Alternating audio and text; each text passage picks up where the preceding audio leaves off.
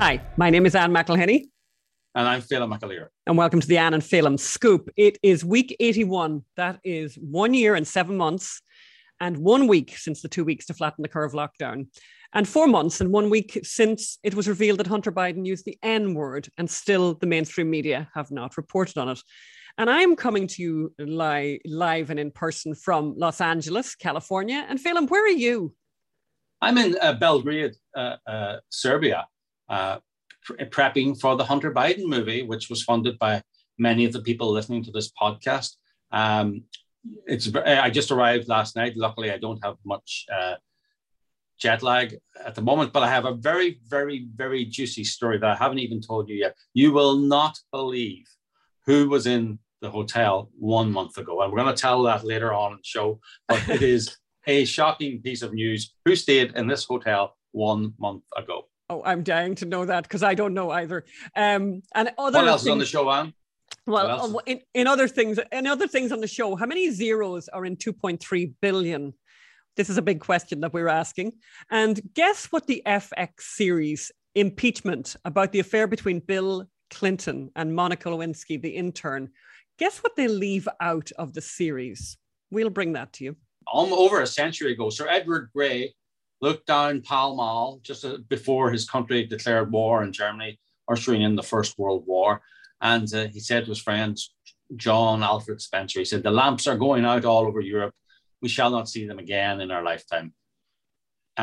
Well, the lamps are going out all over Europe again, but this time it's not because of external war. It's because of the war on climate change. So we're going to bring you the story from Europe and how they're facing Texas-style blackouts this winter for the same reason. So we'll come to that later. And they told you there's going to be no death panels. Of course there's going to be no death panels. How dare you suggest there's going to be death panels? But it looks like there's going to be death panels. We'll be talking about that as well. And crazy California. Yeah, they're determined to push. I think after Governor Newsom won his recall election, they're determined to push people out and just watch how they do it. And we remember our very dear friend, Basil Hoffman, the actor who died recently. He was a great help to us in a number of projects. A great actor. He's one of those actors you don't know his name, but you know you've seen him in everything. So we'll remember the late great Basil Hoffman today. And we have some really lovely messages from some of you listeners and viewers that we're going to bring to you at the end of the show. So we're really grateful. And please do always remember to rate the show and to write your comments. But Phelim, you are in Belgrade. Let's start there. What's it like? It's very East European, actually, and it's very Ukrainian, Lithuanian. Perfect place to make a movie about Hunter Biden and his Eastern European adventures and his adventures in corruption and his adventures in debauchery. So it's wonderful. I arrived less than 24 hours ago, and I'm staying in a hotel in the center of Belgrade. And as we were checking in, the lady asked us, "Oh, what are you doing?" And somebody said, "We're making a movie about Hunter Biden." And she said, "Oh, Hunter Biden, the president's son." And we went, "Yes." And she goes, "He was here in this hotel a month ago." No way. Oh my God, are you serious? I am 100% serious. What was he doing in Belgrade a month ago? In our hotel. In our hotel. This is super creepy and very weird. Was he planting cameras? Was he here telling the authorities, don't give them any permits? So if we suddenly find we're not allowed to film a dog walking across the street, we'll know it was Hunter was here. Maybe he was getting inspiration for his art. Maybe lots. Did you see maybe he was providing the art for the hotel? Because if you look at this picture behind me, actually. I was looking at that thinking that has a very, very Hunter Biden-esque look. And you remember when we talked about his art, the fact that he's doing all this art that he's going to charge $500,000 for. Someone had said, one of the art critics in New York had said that his art was very reminiscent of kind of, the kind of thing that you'd get in a cafe or in a hotel, a kind of stuff that you buy, 1,000 of the same picture that goes into every hotel room. And that one there that you have in the corner of the room there, Phil, looks at early Biden, I would say. Early Biden. Well, maybe he was here supplying them with the hotel art, but he stayed in this hotel 1 month ago. That is crazy. That's crazy. That is crazy. That's kind of crazy and kind of creepy and kind of weird, by the way. I'm going to inquire more. sidle up to some barmen and find out what the story is, because what the heck was he doing in Belgrade? And did they tell you? Did they mention? Did they say how long he stayed for? No, it wasn't me they told. It was just someone that told me. So I'm going to. This story will grow and grow. But wow. This morning I met with local producers, our location manager, our casting director, the line producers, and they're all great people. They're all very professional. They're all very concerned about budgets and keeping. And Robert Davi, the director, is here as well. We're all working very hard to tell the truth about Hunter Biden and about the Biden family corruption. And we're choosing people, casting. We've got some very interesting casting choices coming up. We've got some, we were saying we're trying to find places that looked like the Chateau Marmont in LA. We have a brilliant place that is the spitting image of the vice president's office. Remember, we were in the vice president's office in the Eisenhower room, and they said to me, says we're looking for somewhere with the vice president's office. And I go, well, actually, I've actually been in the vice president's office. Have you? And they showed me, and I go, that is exactly like. Of course, if you remember, the vice president's office is lots of wood and old-fashioned. So there's lots of places in Serbia with that old-fashioned wood look, big cavernous place. So we're having a lot of fun choosing that. We're choosing local casting. We're flying people in from London. So I just want to assure people who have funded this movie that it's full steam ahead. It's very scary, very nervous. I really appreciate the trust that they have put in us. Let me tell you, we've got Milos and Milan and Mia and all these people who are, as I said to one of the other producers, they're old enough to be experienced, but young enough to be enthusiastic. They're all about the same age. So, they're all in their 30s. So they've done it before many times, but they're still keen to do a good job. And your money couldn't be in better hands. And I think we're going to have a great movie. So, again, it's the story of my son Hunter. Most of you who are listening to this podcast have funded it. If this is getting real now, we're spending real money. These are real adult people who are getting paid adult salaries because they're worth it. And so please, if you've donated, thank you. Please think about donating again. If you haven't donated, please think about donating for the first time. We're going to have a lot of fun. They're very excited about the comedy in it, about the humor in it, and they just want to do the best job they can. And it's going to be a lot of fun. And it's going to be, I'll be honest, it's very scary because you realize, we only have 4 weeks of shooting time. We have 3 to 4 weeks of preparation, 4 weeks of shooting time. So there's not much room for error. So I'll be keeping you. Don't forget to watch our Twitter feed, to watch our Instagram page, our Facebook, and I'll be basically doing daily dispatches of the shoot here and of the pre-production. So and don't forget, ask questions. So if you have any questions, ask questions in the YouTube comment section. We read them all. Ask questions in the podcast comment section. We read them all too. And if you please go to mysonhunter.com, give what you can. Fantastic. And what's the weather like? Well, funny, the room, it was freezing in the room, right? Really cold in the room. And I just went out for dinner there and went out with my Ganzi on and my coat on. And I went out, and of course, it was a beautiful kind of late summer evening, quite warm, actually. So the room was deceptive. So it's quite warm, quite nice. Now the weather's going to change in a few days, and it's going to get rainy and a bit colder. But at the moment now, it's very nice. I really hope that Hunter Biden hasn't interfered with the AC in your room, Phelim, because you've talked about it being really cold a few times. So put on your nice Ganzis there. And for Americans who don't know what a Ganzi is, I think Americans call that a sweater. Is that right, Magda? They call it a sweater, don't they? Something like that anyway. So we have a question. There's a great story, by the way. I don't know and I sent it to you, Phelim, in Belgrade. Great story in the New York Times this past weekend. And I want to start by asking the question, how many zeros do you think there are in 2.3 billion? And, a lot of people are talking at the moment about trillions and billions. So I actually thought I'd spend a bit of time thinking about that. But this story begs the question, how many zeros are there in 2.3 billion? The answer is there are 8 zeros. And by the way, 2.3 billion is how much the New York City spends on homeless housing annually. And I just did a few back of the envelope calculations. Apparently, according to New York authorities, there's 77,000 homeless people in New York City. And so they are spending $29,870 per person, or $59,740 for a couple who are homeless. And that's just for the housing. Try and imagine that you add into that the cost of food and counselors and all the other stuff that people need and clothes and all that kind of thing. This is a very big ticket item. And basically, the New York Times have done, I mean, sometimes, this is it, you know, we read the New York Times, so you don't have to. They do these deep dive investigations that are pretty good. And this one is pretty good. And we're showing a photograph of this gentleman. And this gentleman here, and his name is Jack A. Brown III. This gentleman who is working in the housing, trying to help with the housing crisis. You know, he's just a good guy. He's in there trying to help with the housing crisis. And he's making over $1 million for his trouble. And what I think is fabulous about this story. But there's more, as they say in those late night infomercials, but there's more. There's more. So the first thing is, you know, you'd think when you had somebody, you were going to hire someone, for example, to be helping with, to solve the homeless crisis.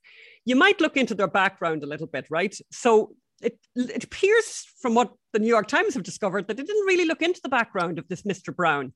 So Mr. Brown was a former employer of a private prison company, which accused him of fraud.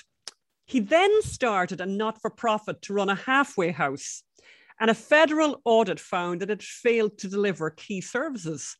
Another review of Mr. Brown had shown a disturbing pattern of ethical violations. But despite all of that, since 2017, New York City has awarded Mr. Brown more than $352 million to his not-for-profit to operate shelters. And this is where that not-for-profit designation, you can see how it gets tarnished. A man could make a lot of savings out of $350 million from a not-for-profit. I mean, yes. And there's more. And his not-for-profit has channeled contracts worth at least $32 million into for-profit companies tied to Mr. Brown, allowing him to earn more than $1 million a year. So hold on a moment. So he earns $1 million a year, and then his government-funded not-for-profit hires companies that he owns as well for another $32 million. It's a great. And there's more. Keep going. And millions more have gone to real estate companies in which he has an ownership interest. And there's more. He's also hired his family members and given employees perks such as gym memberships and cars. And he's not alone. And basically, the New York Times article highlights some other individuals who have made a ton of money in the not-for-profit homeless poverty business, right? But according to New York Times, under the cloak of charity, executives at not-for-profits have collected large salaries, spent their budgets on companies that they or their families controlled, and installed relatives in high-paying jobs. This is basically what the mafia do. Yes. Yes. I mean, funny.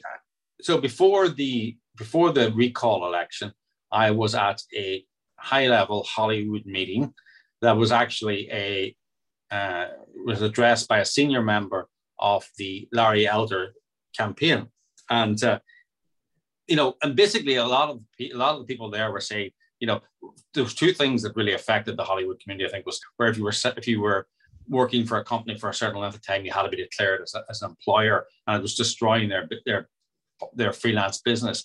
But also the homeless thing. And the guy representing the Larry Elder campaign said, "Oh, Larry Elder, yeah, he's really cared. He's going to say, take the money away from the state government and give it to not-for-profits to sort out the homeless thing." And I just turned on this guy and said, "Look, that's just madness. Do you not know that there's a massive homeless industrial complex making a fortune out of this? Mm-hmm. They're raising billions in bonds, and and not only are there are people profiting from this, and this is the proof of it.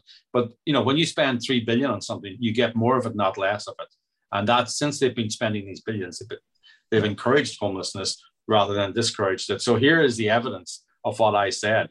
And I think it's even conservatives don't get the homeless, that it's a self-perpetuating idea that when you spend a lot of money, when you provide billions of dollars of services, you attract people to those services, and it's a self-perpetuating. And then these people are able to siphon off 30 or 40 million for them and their families. It's a great little racket. And there's no pressure on any of them. No pressure on any of them to end homelessness. In fact, I was going to say that was kind of the point I was going to make. You always make that point that, if you set up a not-for-profit for something to deal with the homeless, the first agenda item should be, we need to put ourselves out of business. The whole idea of the homeless charity should be to not need a homeless charity. However, I think, as you say, they're self-perpetuating. And the very last thing these people want to do is solve the homeless problem, because that'll put them all out of business, Mr. Brown, they're saying that he spent, for example, in 1 year alone, he spent $460,000 on gym memberships for his employees, and very smart, by the way. Along with partners, he owns 2 companies that have rented buildings to CORE. That's the name of his not-for-profit.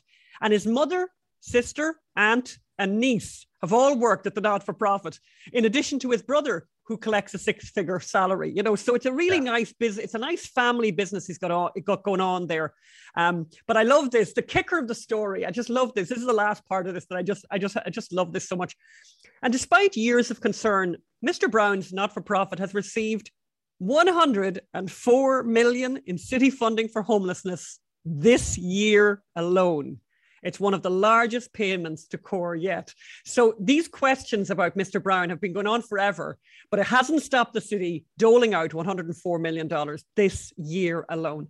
So very scary, very scary sort of stuff, And by the way, this, just before I finish that story about that New York Times story, it brings up that we got a lovely letter during the week from Kathy Claus, our friend Kathy Claus, remember, from New Mexico, who they've moved to Texas, to Lubbock. And we have an open invitation to go and visit them. But she wrote, and she had a book from Magda, actually. She talked about a book that she wants Magda to give to Magda's son. And it's called How Much is a Million? Great idea, by the way. And it's written for children, for primary school audiences. And basically, and by the way, she thinks a copy of the same book should be sent to every member of Congress. And it was actually like me yesterday when I was reading this New York Times story. I was thinking, because I was trying to make the calculations on the calculator, and I was thinking, I don't know how many noughts are in a trillion. I mean, how many noughts are in a billion? Right? So anyway, this book is called How Much is a Million? And it's written for primary school children. And it details how much is a million. For example, if you count by ones to a million and take 2 seconds to say each number, it would take you 23 days of counting continuously to get to a million. And while we're at it, then I decided I would add this, because obviously there's a lot of people talking about trillions at the moment. There's an awful lot of conversation about trillions going on. And I think the people in Congress have as little knowledge of how much a trillion is as most people. So I've looked up, so that you wouldn't have to, how many zeros are in a trillion. There are 12 zeros in a trillion. How many millions are in a trillion? There's a million millions in a trillion, or 1,000 billions. There's 1,000 billions in a trillion. Wow. So, and if 1 million in $100 bills stacks up to 40 inches, this is more from Kathy Claus, that's 3.3 feet, kind of underwhelming, Then at 1 billion is 40,000 inches. That's a little bit more than a half a mile. Much more impressive. Well, 1 trillion in $100 bills is 40 million inches, which is 631 miles. So 1 trillion in $100 bills is 631 miles. So they want to do that by 3.5. And I think they just, they have no idea what those numbers represent.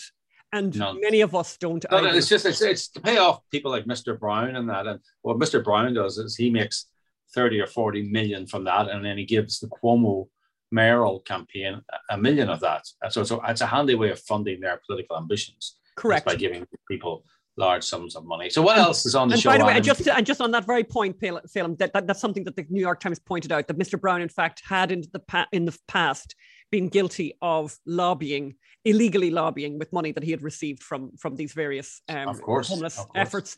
So it's a the next story. So before you left, Phelan, now I'm on my lonesome and I can't do any of the binge watching we normally do together. So, and I'm holding off to binge until I see you again.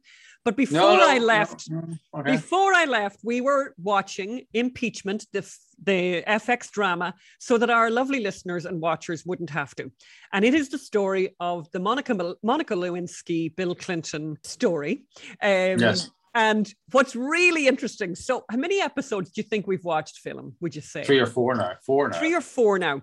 So just have a think about it, everyone listening and thinking about this. What thing have they left out so far? So we have an awful lot of stuff about Linda Tripp, about what's her name, Kathleen Wiley, and the other lady, the girl from Arkansas. Ann Coulter, Paula Jones, George Conway who's evil, Drudge who's evil. But lots of stuff.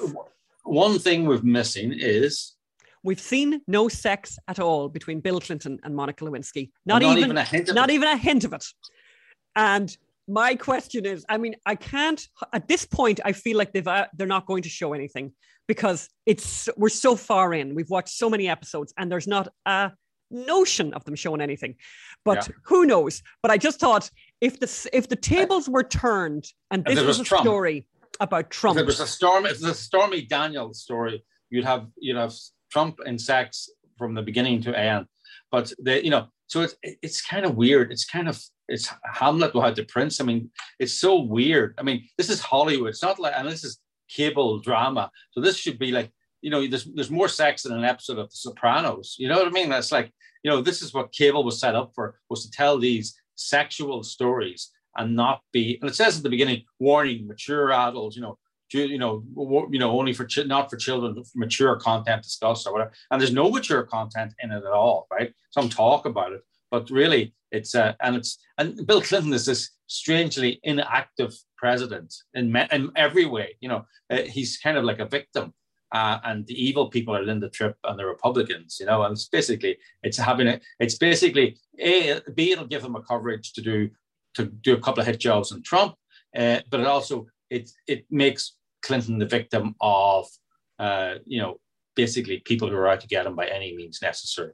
So it's another great propaganda job by Hollywood. So the lights. I'm in Europe, and as I said, over a century ago, Sir Edward Grey, he knew the cabinet was going to declare war in Germany tomorrow, the First World War, and he turned to his friend John Alfred Spenda, and he said, "The lamps are going out all over Europe. We shall not see them lit again in our lifetime." And by the way, the lamps did go out, and we had the First World War, which was unprecedented in its destruction. And now, funny enough, the lamps are going out all over Europe again. But it's not the enemy outside that's making them out. And I'm just going to put this up here, and you can see it on the screen. There's a Google search about electricity blackouts in Ireland, right? So Ireland is facing blackouts this winter and in winters to come. And, it gets cold in Ireland, it gets wet, it gets damp in Ireland. This is going to kill people. Now you have the Minister for Energy and Climate Change saying Ireland is facing a very tight few years for energy supply. You've got all these newspaper reports saying, Ireland's going to face blackouts.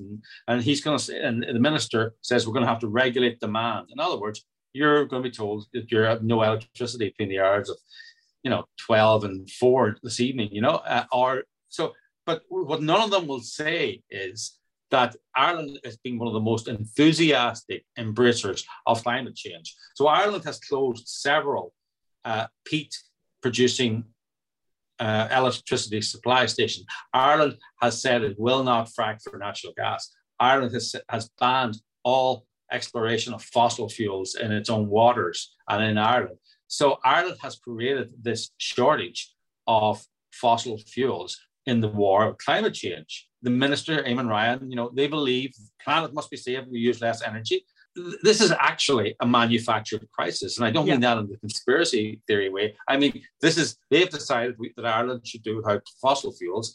And just like Texas, by the way, and actually, we should play that little tape there. Here's the Deputy Prime Minister of Ireland, Leo Varadkar, explaining why there may be blackouts this winter. Let's hear that tape, man. There is a short-term immediate risk to the supply of electricity, and that is being caused by a number of factors, including those 2 power stations that are closed, wind not blowing as much as was anticipated, and also problems with the interconnector between the UK and Ireland. There have been a number of system alerts which indicate an elevated level of risk, including 2 in early September. However, it's important to say that these alerts did not impact on the electricity supply to any customers, and this risk will reduce with the upcoming return to operation of the 2 major gas-fired power stations, and that's due to happen in October and November. So you heard him say, because the wind won't blow as much as we would like it to, and it's like, what kind of pagans used to pray to the god of wind and the god of sun for the weather to be good. We've moved on a bit from that, Leo, haven't we? But no, this is Texas all over again, and Texas. Mm-hmm. Texas, in a bit to be seen to be modern and progressive, Texas that has more oil than Saudi Arabia ended up with 22% of its electricity being produced by renewables, wind and solar. Then the wind stopped blowing and the sun stopped shining, and there were blackouts all over Texas. People died. Young people died. So you're telling this story about Ireland and people, maybe, and it's basically, it's, as you say, it's exactly right. It's exactly Texas all over again. And if this can happen in Texas, it can just happen anywhere. And people died. A child died in Texas completely unnecessarily because of this madness. Because the people making decisions, basically don't know what a trillion is. They don't know what a billion is. They don't know how energy is produced. They don't know where electricity comes from. And they don't know where electricity comes from. They love the electricity, but they don't know where it comes from. Exactly. So that all of this talk about renewables form such a tiny percentage of what we need. They can't be relied on. If you push that to the limits that they did in Texas, you're going to have what happened in Texas happening all over the place. And as you say, particularly in places where we get bad weather, this is really bad news. This is scary and dangerous. And then this year, at this year's Conservative conference, we have Boris Johnson announcing that all of the UK's electricity will come from green sources by 2035. So the madness is spreading across Europe, just like the war. I'm sitting here in Serbia and Belgrade, and our producer, he was showing me where Belgrade is where Archduke Ferdinand was assassinated. There are mass contagions that go through society, mass convulsions, and we seem to be in the middle of this mass convulsion to go green, for the good of the people, for the good of the planet, irrespective of the actual consequences for the people or the planet. So, do you know what it reminds me of, Phelim? It's kind of like, and it's very similar when you think about it, to the response to COVID. So the response to the pandemic, very, very big decisions were made without any cost-benefit analysis. They're doing the very same thing with climate, where, as you just quoted from Boris Johnson, talking complete nonsense about being basically carbon neutral by whatever date it is, without doing the cost-benefit analysis, without doing the hard work that says, like, how can this be possibly done? Because, we've spoken before on the program about this. We've talked, to Robert Bryce about this. You would literally have to cover an area the size of Texas with solar panels to get into this kind of green, this kind of madness. This cost-benefit analysis has not been done. This is the kind of, these leaders are children. Greta Thunberg is more grown up than some of them, Yeah, no, and they're not, this idea that because we're so modern, we're immune from the madness of our times. We're not. We're just as vulnerable. And in fact, because we're educated, I think it leaves us more vulnerable to the madness of our times because we're more confident. We have no confidence in our civilization or in our past or in our history, but we've got lots of confidence in our present ability to be smart. We think we're not like the old days where they were prone to whimsies and fancies. But this is as superstitious. This is as superstitious as our ancestors who worship the wind and worship the sun. And, talking about cost-benefit analysis, I want to move on then to Alaska. Remember during the Obamacare debate, and that woman was pilloried for saying there are going to be death panels. And they were going, no, there are going to be no death panels. And Jon Stewart had her on denying there was no death. Well, here's the headline in the New York Times. In Alaska's COVID crisis, doctors must decide who lives and who dies. Amid the nation's worst outbreak, patients are trapped in remote communities, and doctors are prioritizing care based on who is most likely to survive. So that, to me, is a death panel. Sorry, there aren't resources. Government doesn't have resources. If there was private medicine for these people, the insurance would pay for it, and they would, there wouldn't be a death panel. But no, the government, which has limited resources or is choosing not to spend resources on, well, they want to give Mr. Brown in New York $350 million to spend on his relatives, but they won't. There's no money for people in remote parts of Alaska, and so there are death panels at work. Good luck to you. Unbelievable. And the other thing we wanted to bring to everyone's notice was that our dear friend Basil Hoffman died this past week.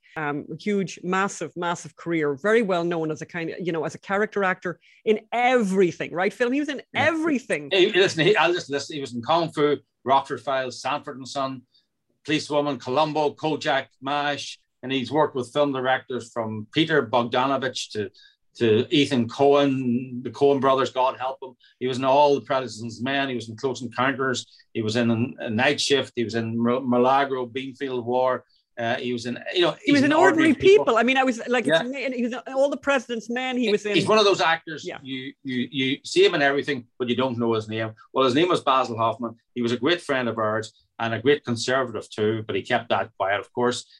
He was brilliant. He helped me with he was a teacher as well.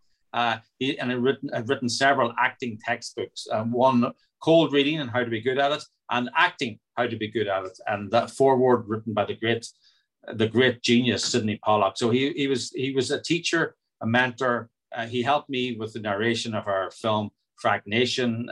With that, he was my voice coach, you would call it, and he directed. If you go and look at our Ferguson play that's on YouTube, we'll put the link up. So we took the transcripts of the Ferguson play and boiled them down into a play, and it was on in LA, and 9 of the actors walked out during rehearsal because they couldn't handle the truth, and we decided to. It wasn't so much a play; it was more of a reading. We got actors in to read it. It's a stunning piece of YouTube, right? And we've spent no money on marketing. It's there on YouTube. I just checked; it's got 165,000 views on YouTube, and that's amazing. Given that it's an hour and 20 minutes, it's a play, which sometimes can be quite weird, but the content and the acting is so wonderful because Basil was directing them, and Basil was a great director. I remember him there. Yeah, I mean, he was so great at this. And by the way, let's just show a small clip from the Ferguson from YouTube, because people really ought to go over there and watch the whole thing. This was, as Phil says, directed by Basil Hoffman. Oh, Darren is a very easygoing individual. Always has a smile on his face. Doesn't go trying to start trouble or look for trouble. Does a good job. I have very little supervisory hours dedicated to Darren Wilson. Trying to chase this guy down and take him into custody, to deciding just to shoot him because.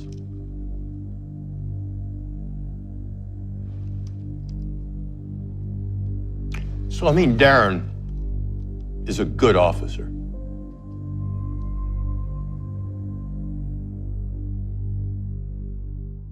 $165,000 views, 450 comments, which is a lot. If anyone saw the story about Aussie Media this week, the media company that imploded because it was a fraud, or certainly it was a house of cards.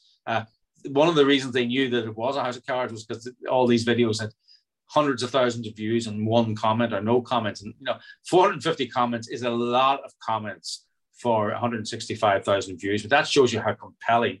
I remember the composer who did the music for it. I said, "Are you sure this is gripping?" So I know the play inside out. I said, I've seen it dozens of times with all the views. I talked to the composer, and he goes, "Are you kidding me?" He says, "I'm watching it sometimes, and I forget I'm actually supposed to be doing the music. I'm so compelled by the story." So so it is a compelling. Please go and watch it. FergusonPlay.com, I think is the YouTube place, but it's well worth watching. And Basil Hoffman directed it. Thank you, Basil. Rest in peace. And you were a great friend and a great ally and a great conservative. Thanks, Basil. Yeah, much missed. And Crazy California film. I mean, I think you and I have both agreed, like basically they want us to leave. They want people to leave. The latest craziness is going to be voted on, but we know the result already. Will be voted on this week, and the vote is that that in Los Angeles City, in the Los Angeles City proper, you will have to show a passport, a vaccine passport, to go basically anywhere except the grocery store. So that's the theater, the cinema, but also, the pub. Yeah, anywhere. But no, I mean, also then in the state of California, children are going to be forcibly vaccinated, but teachers aren't going to be forcibly vaccinated, and prison guards aren't being forcibly, because they're giving donations to the Newsom campaign and to the Newsom political fund. So he's going to force you to vaccinate your child, but the teacher teaching them is not going to be forced to be vaccinated. So this is not about health. And by the way, we need to stop calling this a vaccine. Polio vaccination stops you from getting polio. The Chinese coronavirus vaccination apparently does not stop you from getting it. It may stop you from getting it harmfully, but we need to stop calling it a vaccination. It's a palliative. It's a treatment, and it seems to be a good treatment, by the way, and especially for people who are vulnerable. But we should start calling things what they are. But I almost don't want to talk about the vaccination as a good thing or a bad thing. But forcing your child to be vaccinated, but not forcing the teacher to be vaccinated, that shows it's not about science. Yeah. It's not about medicine. No, these are bad people. It's about driving people like us out of California. Yes. And you know what? They're going to be successful. They are going to be successful. What else? Yes. And maybe people should write in and say where we should go in America if we were to leave. We'd be very interested in towns and cities that you would recommend. So let us know what part of the paradise of America you would recommend to us. And we got an awful lot of lovely, lovely messages from our show last week, which inspired this next message. So you remember last week we talked about Heidi Crowther, who has an extra chromosome, who has Down syndrome, and who went to the High Court in Britain to argue her case to stop the discrimination that exists in the United Kingdom, where in the United Kingdom, abortion is outlawed after 6 months, after 24 weeks, except for, and they make an exception for people with Down syndrome, people with cleft palate, or with a club foot. It is unbelievable. It is an unbelievable law. It is barbaric. And in fact, you can be aborted when the baby is in the birth canal, if that diagnosis exists of cleft palate, club foot, or Down syndrome. And she was trying to get this outlawed, right? Yeah. Yeah. So she was trying to get this madness stopped. And this is it's like the 1950s, so the child is a club. I mean, the surgery that exists nowadays. Well, that's exactly the point, actually, Phelan, because we got an amazing message, actually, on that very, very point from Christina. And we're just using her first name. And she was very kind to let us share this story because I just think it's amazing. She wrote, "I wanted to send you a note to thank you for advocating for all Down syndrome, cleft palate, and club foot babies. Enclosed is a picture of my 10-year-old daughter, Averly, with her club foot before all of her casts, braces, and surgeries.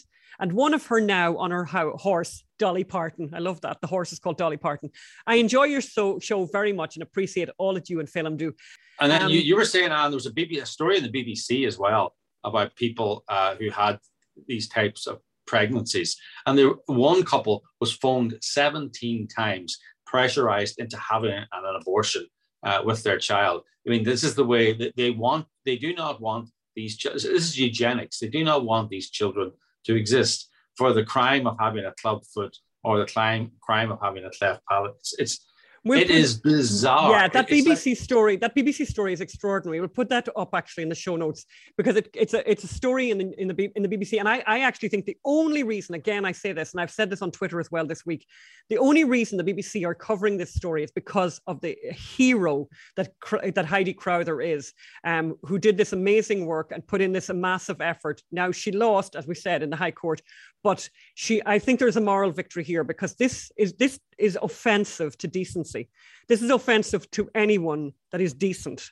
But we'll put that up in the show notes because the three stories that they highlight are just horrific. And basically, these three stories highlight the fact that there is a very positive positive effort of eugenics going on in the United Kingdom, where people are being, bullied, constantly bullied if they have a diagnosis of either of those three conditions to have an abortion.